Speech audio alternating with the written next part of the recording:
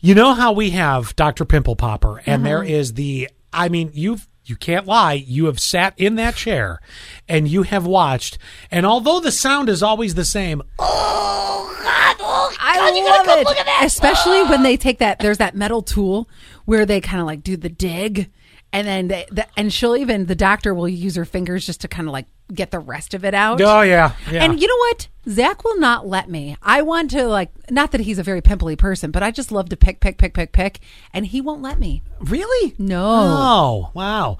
Well, I think I have the next show like Dr. Pimple Popper because, it's just like ghost television shows and it's just like hauntings and stuff like that. They have their time and then they're not as popular. Vampires were popular, not as popular.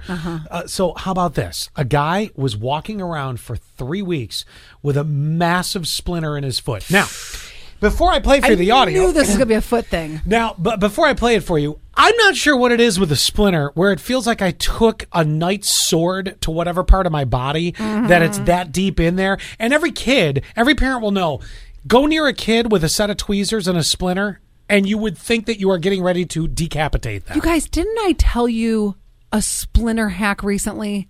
I think I did. No, you didn't. You didn't. I wasn't here for it. What is it? I don't remember what it was, but I remember... Great hack! I know, but I remember saying, well, I've been doing the needle thing under the skin forever, and that doesn't work. Oh, the needle under the skin, the tweezers near a splinter, if you have a child, you would think that you were getting ready to literally crucify them in front of you. Well, listen to this. So this guy walking around for 3 weeks with a massive splinter in his foot, and when the doctor... 3 weeks? When the doctor finally pulled it out... Even he was shocked at how long it was. Jake told me he had a splinter in his foot. We made an honest attempt to get it. A couple weeks later, this little guy, oh my gosh. Serious? I guess the x-ray wasn't kidding.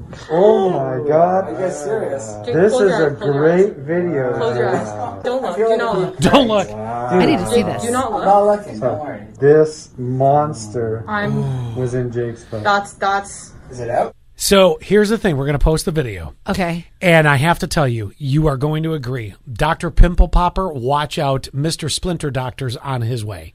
Oh, by the way, the hack, there's 2 of them.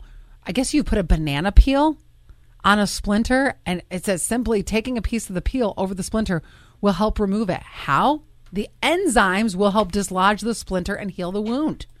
Wow. I didn't know that. I didn't know that either. Wait till you see this video. Go to the Scott and Alley Facebook page. You might even want to put it on Insta. I don't care. This thing needs mass visualization because it is like, whoa.